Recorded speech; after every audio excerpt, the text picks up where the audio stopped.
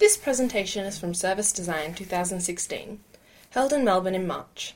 For more presentations from this and other conferences, please visit uxaustralia.com.au. So I'd like to introduce Jana de Valder from Meld Studios, and in something a little bit different from some of the other talks, she's going to be talking about doing this kind of service design, but for enterprise, not kind of customer end things. So thank you. Hi.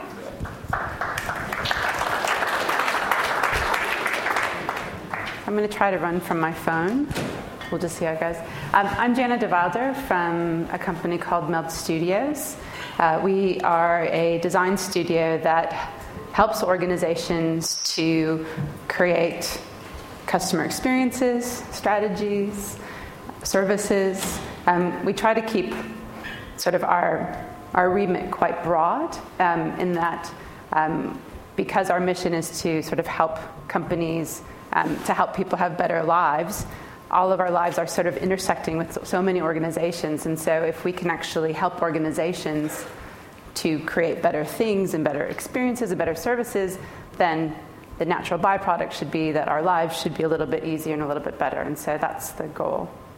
I'm going to talk today about designing for the enterprise, but before I really get into that, let's see. Just want to say that every organization delivers a service. Every single organization. So there aren't just service organizations. The McDonald's delivers a service. The psychologist delivers a service. You've got even, little Bobby is delivering a service to the thirsty patrons of his neighborhood. And I think it's important for us to remember that it's not just service organizations. So if you think that you are working with a product organization, they are also a service organization, and it's a mindset that we need to start thinking about. And so the thing that's really important here is that you have different scales of organizations where you have the sole practitioner that might be delivering service to a customer. You have enterprises. You have the IBMs of the world, the Apples, the Telstras, large-scale Qantas, large-scale organizations that are delivering experiences, services, products to customers. But you also have the B2B space. This is all, this stuff. But just to sort of set the context of that the delivery of service from an organization out to customers, we know that. And customers in this case might be individuals like us or maybe businesses. But the thing is that once you as an organization gets bigger than one and you have people that are working with you, you are now going from me to the we, and you have to start thinking about, well, here's a group of people that also need service from me in order for them to do what they need to do out to our customer, which may be other consumers or maybe businesses. So today I want to talk about three main things. One is why design internal services? Why do we even care? Drink. I recognize that I am standing between you and alcohol, so I'm really going to try to be speedy here. So which internal services? So when we say service, what do we mean? And when we say an internal service, what the hell is that? And just to, in my mind, services are the intersection of people, environments, systems, all coming together in this great orchestration to come together to deliver something. And so that's what I mean by service. And then how is it the same or different from delivering customer experiences or customer services? I don't think I swipe. I think I tap. We're going to tap. Okay, so when you think about why design internal services, we think about that as an organization, so the organization's mindset here, the organization thinking, that is a building with, I don't draw a lot, but that is a building, in case you're wondering. That stands for an organization, in case you're wondering. Okay, we've got that. So if we think about what organizations think about, they think about how can I attract and retain employees? What do I need to do to get the best of the best? And once I get them here, how do I actually get them to stay? Now, really great organizations think about that. A lot of companies just think about, how do I get bodies? How do I get people in the door to actually do stuff?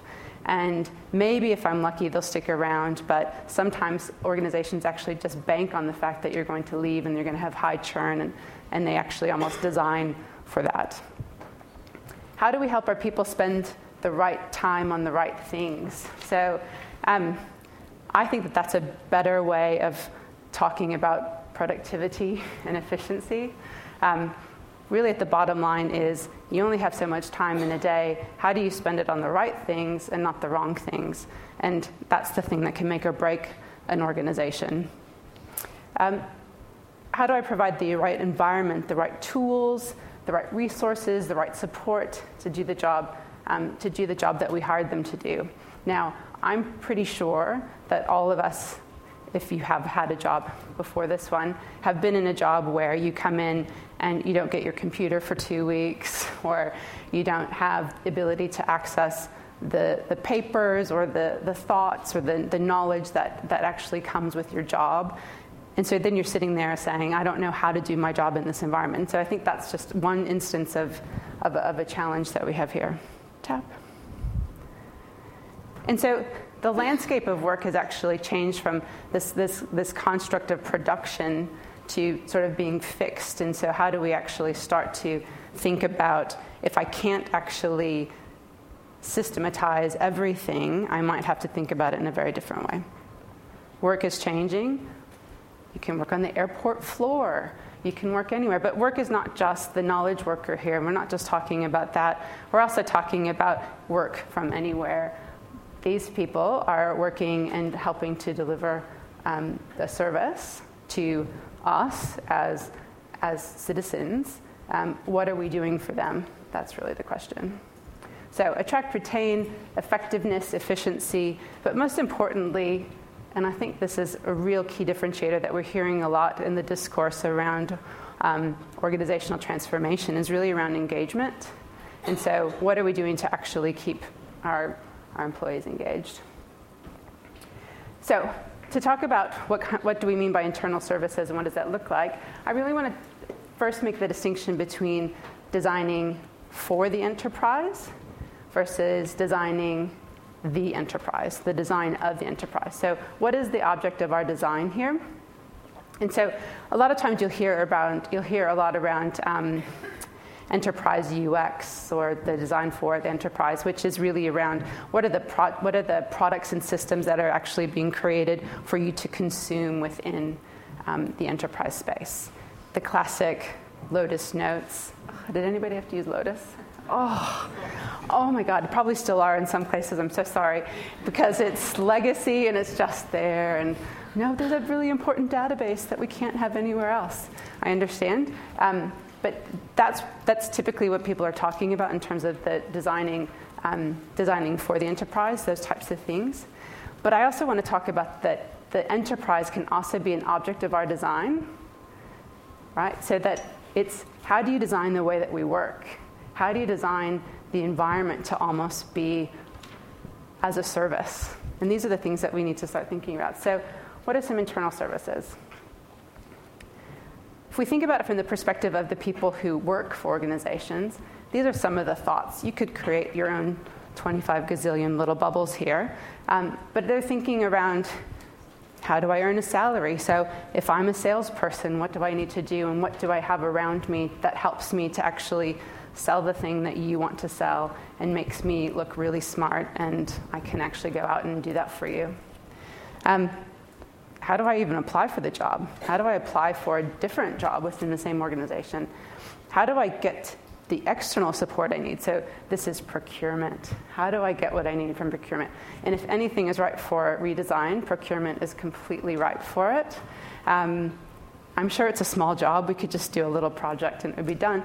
And government is certainly has the desire to do that. But it's really hard to just get stuff. Like, I just want this group, this organization, to deliver me some product, and I have to go through this huge process to do that. And it takes me 3 weeks to do something, and so that's 3 weeks where I could have been doing something else of value for you rather than going through your processes. How do I improve my skills? So how do I become better at who I am, what I do, become a better employee, improve my career? So a lot of, if we sort of map sort of the traditional areas of an organization to that tend to be labeled as these internal sort of core services, you have things like HR, sales support, IT, finance, procurement, property. You can think of those as groups, you can think of those as roles, but you can also think of them as service centers, and that they are delivering service to you. Any others that are ripe for redesign? Does this cover the lot? Closer to drinking. I will get you there. Okay. So when we're designing services for employees within the organization, there's some different organizing factors that we can think of. One is around employee experience. So how do I discover that this is a company that I want to work with? How do I apply?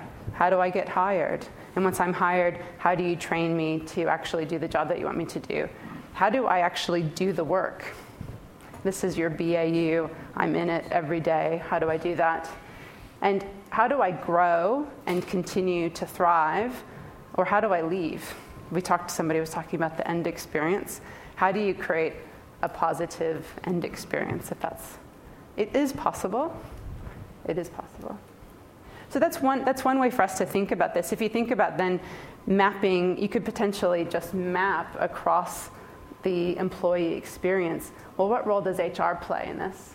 What role does IT play in this? What role does procurement play? And it will look different for different types of people. But that's a way to start to think about that unification. This is an example of a project that we did for a large organization with their IT group. Here was an IT group who is, and this is not a unique story. They're sitting there thinking, we're so transactional with the business. The business comes and they tell us we want blah, and then they just expect us to get it for them. And so it's just this order, deliver. But we believe actually we have a more strategic role to be playing with the business. We actually believe that we could be sitting beside the business and actually helping them to decide what to do. So, why aren't we sitting beside sales and talking about this is the future of sales and this is where sales is going and this is the technology that could actually enable you. They want that role, but how do they actually change themselves from who they are, which tends to be quite transactional historically, to being this consultative role. This is not unique. I'm sure if I talk to all of you in the different areas of service that you're dealing with, you hear that in sales, you hear that with any technology organization that wants to be more consultative, wants to be more of a technology company rather than a transactional company. So this piece was really around help us to redefine our operating model. Now, typically when somebody says, I want to redo my operating model, they might go to a traditional business consultant and say, you, traditional business consultant, have done this with your eyes closed a gazillion times for a ton of organizations. Just tell me what my new operating model is, and we will put it in place, and there we go. This company wanted to do something different. They wanted to take a more design-led approach. They actually wanted to take a more collaborative approach with their people to actually say, well, what could it be? What does this mean for us? But they were also organizing themselves around delivering services. So rather than delivering IT, that we deliver different services. So as an example, just to orient, the very top blue, which you can't see because it will tell you who they are, is the customer experience. So there's the customer journey, and that's sort of an organizing factor. And above the customer journey is sort of all of the other external factors of life that are influencing the sort of the drivers of change. You have the customer journey, and then below you have the principles of the organization. Those are the clouds. There's 25 different ways that you can slice and dice and make a visualization of this, but the idea is that it starts to scaffold down into, and our organization has these principles, and we deliver these services to customers, which is I can't say green because it's all green, but it's the one with the clouds. But then below it's sort of like, well then, what are the IT services that we're delivering to the business that's then delivering service up to the customer? And then if you go into the services that we deliver, what is the way that we're actually working within IT to actually make that happen? And so it was this really nice way of sort of thinking about, from an ecosystem view, this is what the business is trying to do to help serve customers, and we're trying to align to the customer experience. So then we need to align to the business, and then we need to be working in a way that's delivering service to them. And so it's this really nice way of thinking about how that scaffolds down and gives you that ecosystem view. And so then when you look at sort of the types of experiences, the types of the business groups that are delivering service that are aligned to the customer journey, things like marketing, sales, product development, you can then go down into, well, these are all of the services that we're providing up to them, and this is how we work.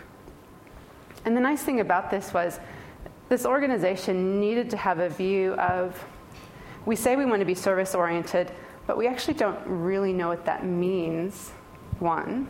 And two, what does that look like in terms of the way that we work? So if we're actually working in a particular way to deliver service, we need to make that more tangible. And I think that's probably true through all the stories that you've heard today, is how do we actually make the intangible tangible so that people make sure that we all have the same sort of thought bubbles above our heads and can call things the same way. They created guiding principles for themselves. And I think part of this was the fact that because we're not a manufacturing organization, because we can't be cookie cutter, the only thing that we can do is to actually create guidance so that if we all have sort of a mindset of what service is, and we all have a mindset of how we want to work, then perhaps these principles can help us no matter where we are, and we can apply them. These are sort of the classic things that we hear. But we then help them to take it down to a role level and to say, well, what does that mean for you in your particular role? Because you're out here in this world that is pretty unlinear. Unlinear? Can you say unlinear? Non-linear. I'm going to say unlinear just because we're about to drink. So unlinear, non-linear. But what was nice was that it actually started to help people to define themselves as service providers and to almost articulate what that means for them. So how is that the same or different from customer services? So typically, you see these service maps where you have these different phases. You have the customer's experiences on the top. You have the organizational experience underneath to actually deliver that. And so, you have things like awareness. How is the customer becoming aware? And then behind the scenes, you have people are making artifacts, and the store manager is getting the artifacts, and then they're delivering it. So you have these different ways of actually describing that. But what we're really talking about is, how does the service deliver service? How does organization deliver service to itself in order to enable that? And so in this type of instance, we're really talking about, what role does procurement potentially play in helping you to get those posters to create awareness? What role is IT actually playing in enabling you, the store manager, to receive the information about this and to be able to post it? And so it gives people purpose. It makes them understand how they actually fit into the larger scheme of things. It gives people a why. And I think the thing around internal services is that we want the people who are delivering those internal services to really start to feel more connected to the ultimate outcomes that they're getting to. Because once you start feeling like you're a transaction space and you're just, you want that, okay, here you go, you do sort of lose that excitement or meaning. So to talk about sort of how those things are same or different, I'm playing with this concept of service frameworks. Everybody loves a framework. I'm going to try a framework. Why not? It's sort of in early stages in my mind, but I think it helps us to sort of see that service is made up of particular things, no matter if it's for a paying consumer, a citizen, or an internal staff member. So let's see what you think, and would love your feedback on this as well, because it's in some early stages, but I think it helps us to talk about the things. And I guess just before I get into it, I'll have to say, the way I think about a framework is a service framework would be like cake. I love cake. Let's just sit on that for a second. Cake is great. But cake is actually, if you think about cake, to make a cake, you need some sort of combination of flour, or not, flourless cake. I knew you were going to say that.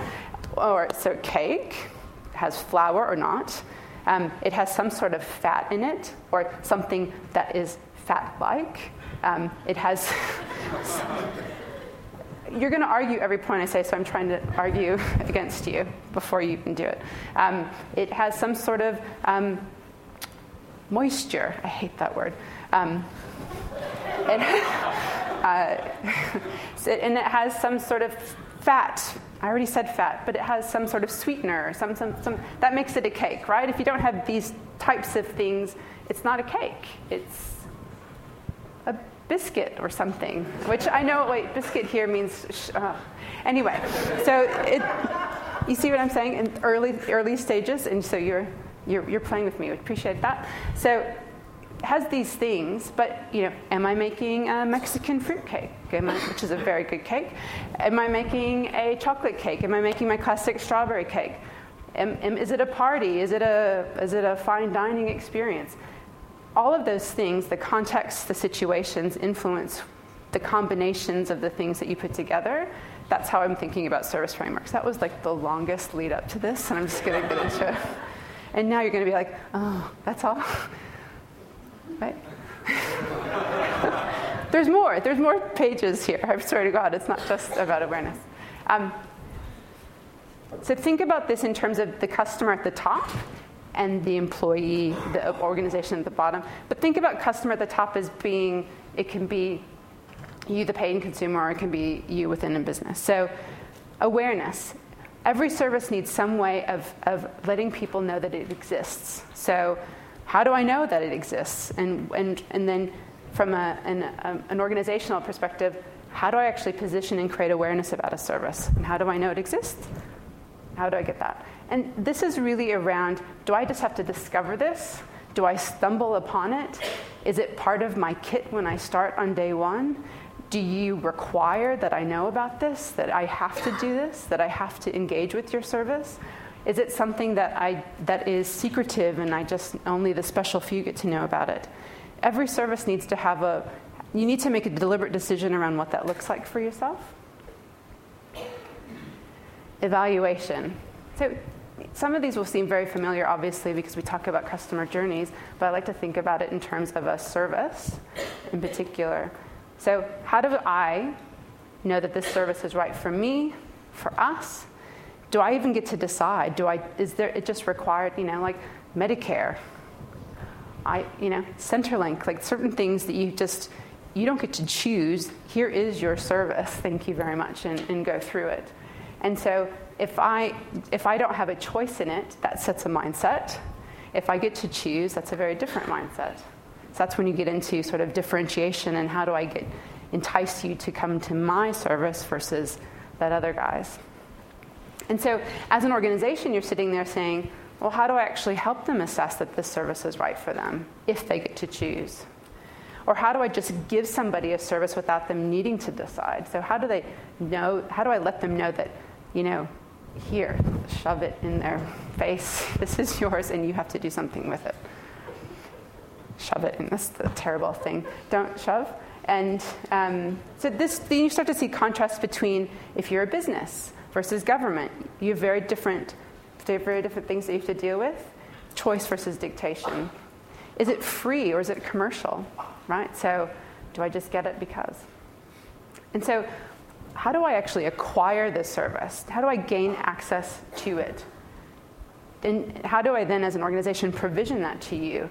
Do I have to, as a individual or as a business, do I have to pay for it? Do I need to exchange goods for it? Do I need to prove to you that I am who I say I am? Do I need to show you ID? Do I just get it because I show up? And then how do I give it to you might be things around, how many people are we dealing with it? What scale are we dealing with? And this is the thing about when we shift from small organizations to big organizations. You start to have to think about scale of how can I help 300,000 people get paid versus 5? And so these are big decisions as an organization. So how do I literally use the service? And how do I get the most out of it? And what are the mechanics of using it? So is it an online service? And so literally, how do I just go in? Do I have to push something? Does it happen? Do I walk into a store and the service happens? Does it come to me in my home? And so from an organization's perspective, you have to think about how do I actually deliver that? How do I help people get the most out of it? There's a huge topic around consumption. So especially if you think about subscription model services where people just sign up, the thing is that a lot of people sign up for something. So no offense to anybody from Microsoft. Office 365, especially in large organizations, you get the service here you go, it's yours. People aren't using it. IT is like, oh my God, we've just invested all of this money. Nobody's using it. How do we get people to use it? IT's like, I don't know how to get people to use it. But now we're going to switch because now we're saying, well, nobody's using it, and so therefore we're going to go to Google. But you're going to have the same problem then. Google's going to come in and you're going to have the same problem. And it's called consumption of how do we actually get people to use something. And even if you're bringing in a service from outside, it's still your service to manage, and it's still your people to help. And so the thing about that is then you start to think about how does it change if people need to use it a lot? Is it something that they use one time? So if you think about a restaurant as an example, I come in, I sit down, I have a lovely meal, I leave, and that could just be a one-time service, right? It's consumed, it's done. You hope that they come back. That's the goal, or they tell everybody else to come as well. But some services you just get once and that's it. Some you use every day. Support. How do I get support when I don't know how to do something and when things don't work? So you need to have a way then to help somebody. Like when things aren't going as planned, what do people do? So when I come in and I do something on a kiosk and it's broken, do I just walk out? Do I turn to somebody? You need to be thinking about those things as well. And how can you actually build into the system itself, system being digital or the environment, how people can help themselves. Another thing to add to this is that learning organization. How do we actually learn from the things? So how do we learn from how people are using it or not using the service? How do we learn from the things that people are asking? We need to create those feedback loops, and that's what will make the service improve over time. Upgrade and change. How do I change what I have? Do I upgrade? Do I need to start again? I don't know how apps make money. I don't understand how you just keep getting these upgrades and it's great, and I don't understand how they're making money until they sort of launch version 2 and then suddenly here's your $5 upgrade. I do know how they make money, but it's those types of things where, back in the day when you first made your first version, did you really think about the fact oh crap, 5 years from now people are still using the same thing? And but then how do I change? But then how do I help people to upgrade to more or add more or to move less? And I think especially around consumption, you're seeing a huge trend in property. You're seeing a huge trend in also sort of subscription-based services where people are like, I don't want to just pay for an empty seat, especially large organizations. If people aren't actually using your service, don't make me pay for it. Help me to reduce how much I'm actually getting from you so that I can be efficient in that, and that makes me be loyal to you because you're being thoughtful to me, and then I will stay with you, versus, oh, you're just gouging me for everything that I do. You see that in tenancy as well, right? People are just like, what if I suddenly have a huge project where I need to bring 50 people on? How do I suddenly get 3 more floors of space? And when that project is done, how do I actually reduce it? So you'll start to see these same patterns in the physical spaces and also in the digital. The ending experience. How do I stop having the service? Do I choose if it's done, or is it decided for me? No more food for you. You must go out the restaurant. Or do can I change my mind? So let's say, as was spoken about earlier today. And then how do I end service delivery? How do I do it in a respectful way? And how do we not burn the bridges, as we heard earlier today? So my lasting remark is that we have a huge opportunity to be focusing inward to the organizations, making work better for ourselves, for the people around us. There's a huge appetite, actually. If you think about, many companies are undergoing internal workplace transformation projects. And that's actually a really great unfreezing moment for us as service designers to be coming in and actually being partners to them and helping them to reframe how they're delivering things to their employees, which makes it a very fruitful space for us to be in. Thank you.